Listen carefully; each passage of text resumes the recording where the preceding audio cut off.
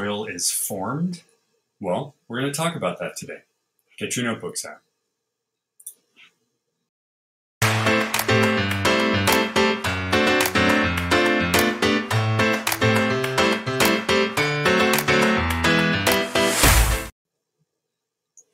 Hello everybody, my name is Rob. This is Everyday Heroes, I can speak, I swear, under the official Rob Glasser Network, and today we're going to have a class in session.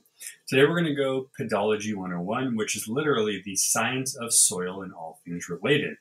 Now this might seem like a very odd category, however, for those who are studying environmental science, for those who are studying geography, or just for those who are studying the history of how the world changes, this is a very key part to that. Now we're going to pull information from the Queensland government website. They have an entire blog devoted to that. So get your pencils ready. Let's start. So first off, how soils form.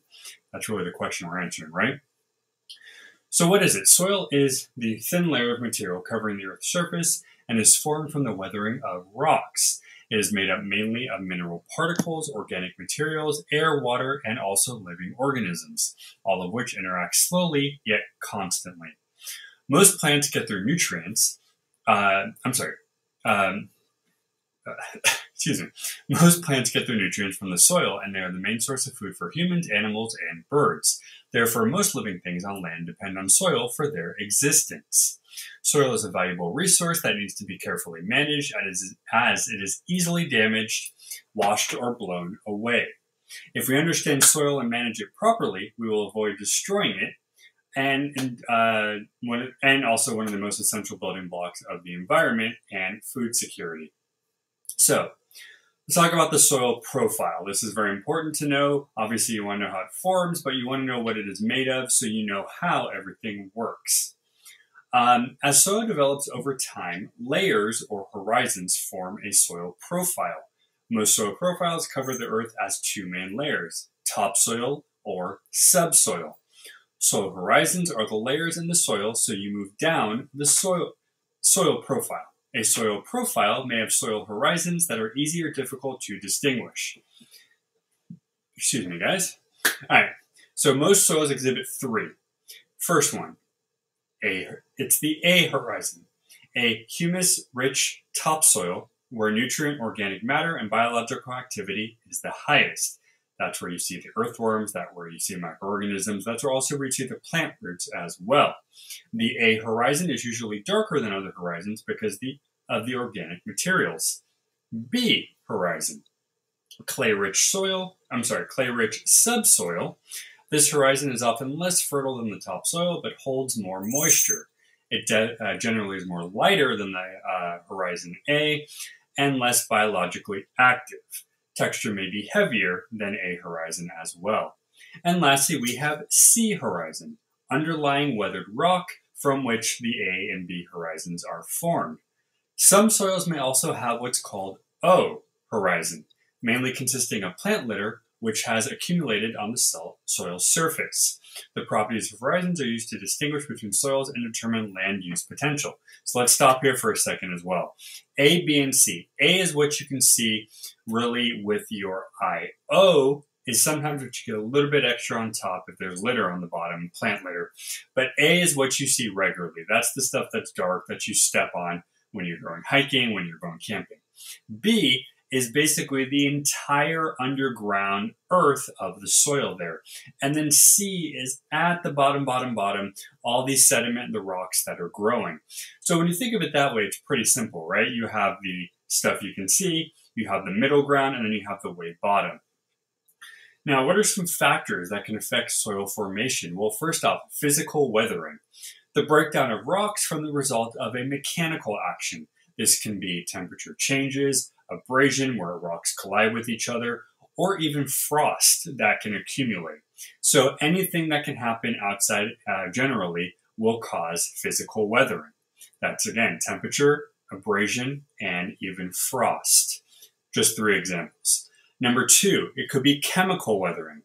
This happens when rocks react with water, air, or other chemicals. Now the first two are natural chemical reactions. It's what happens when the air and the water hit it.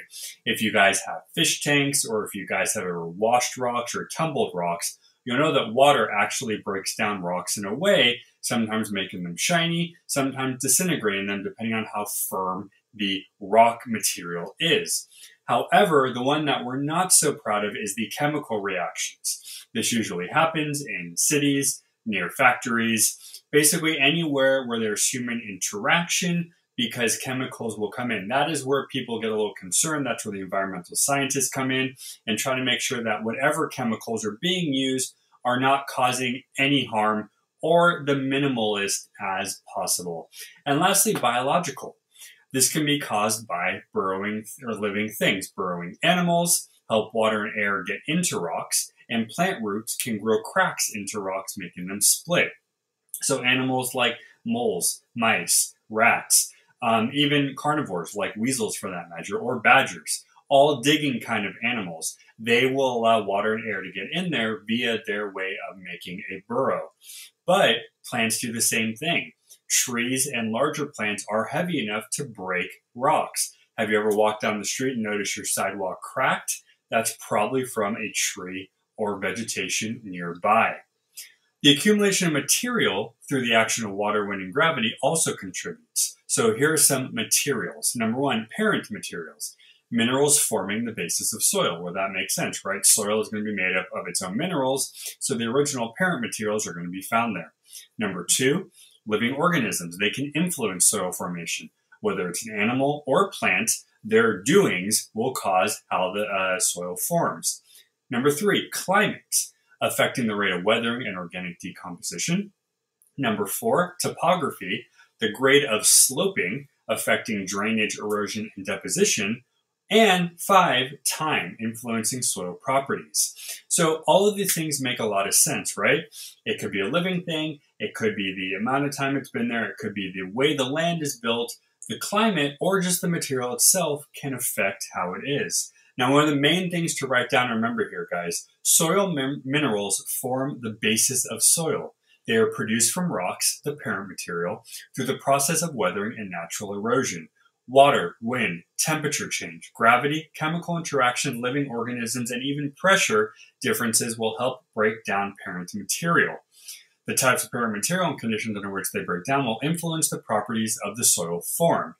For example, soils formed from granite are often sandy and infertile, whereas moist conditions will give you clay, fertile soil. Now, what about these organisms is super important? Well, soil that is influenced by organisms will allow different things to happen or not happen depending. As soil forms, plants begin to grow in it. The plants mature, die, and new ones take their place. The leaves and roots are added to the soil. Animals eat their plants, and the waste eventually from their bodies is added to the soil. This begins to change the soil. Things like fungi, worms, and other fun critters that will get rid of it or turn it into something else, and it will eventually become organic matter. This could be things like peat or charcoal. Now, climate, we just said, is very important as well. It affects the rates of weathering, but depending on where you are, it will be a little different. Colder, drier areas are slower. Heat and moisture areas are rather rapid. Now, that's probably because moisture really gets into things quicker, and when you add the heat to that, it's almost like you're baking something, right? The higher the temperature, the quicker it's going to go up. Kind of a weird example, but you get what I mean. Topography here, we were talking about a second ago. Now, again, not only the slope, but the shape and the length. So the aspect of a slope in the ground determines the type of vegetation, indicates the amount of rainfall. The factors change the way the soil forms. Soil materials are progressively moved throughout the landscape via water, gravity, wind, and other things. For example, heavy rains that erode soils will move the soils to other areas. The soils left on steep hills are usually shallower. Now, there's three kinds of transported soils, or three examples. Alluvial, that is stuff transported by rain and water. Colluvial, gravity transported. And aeolian, wind transported. We can go into more about soil erosion on another day, but that just kind of gives you a few things. And then lastly here, the time.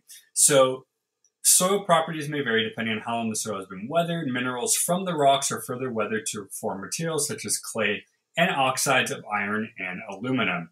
Now, funny enough, places like Queensland, where this article is from, have a lot of ancient soil. Their deserts are vast. A lot of their rock formations and deserts contain a lot of old material. So it's not that odd to find some different materials over there than you would somewhere else. Examples of that could be something like the Grand Canyon if you go down to the lower levels that are older. Arizona, New Mexico, even parts of Nevada and Utah for that matter, places that have a lot of open area that hasn't been changed too much can have a lot of material. So this is actually pretty interesting, guys. What do you think? Soil formation is key to a healthy environment around you. Not only does it help the animals and plants outside, but you want to make sure that it is strong enough, clean enough, and supportive enough to make sure that everything it has to do is done and it doesn't interfere with any daily life. All right, you guys, thank you so much for joining us. We had a fun day today, didn't we? We talked about some awesome TV shows this morning, and we ended up with class at the end of the day here. Let us know what other classes you want to talk about on here. If you haven't yet, we'll throw up the shirt a little bit later so you can pick up a shirt from our store. As always, guys, thank you for watching. We love you. We love the support. And stay curious. We'll see you tomorrow.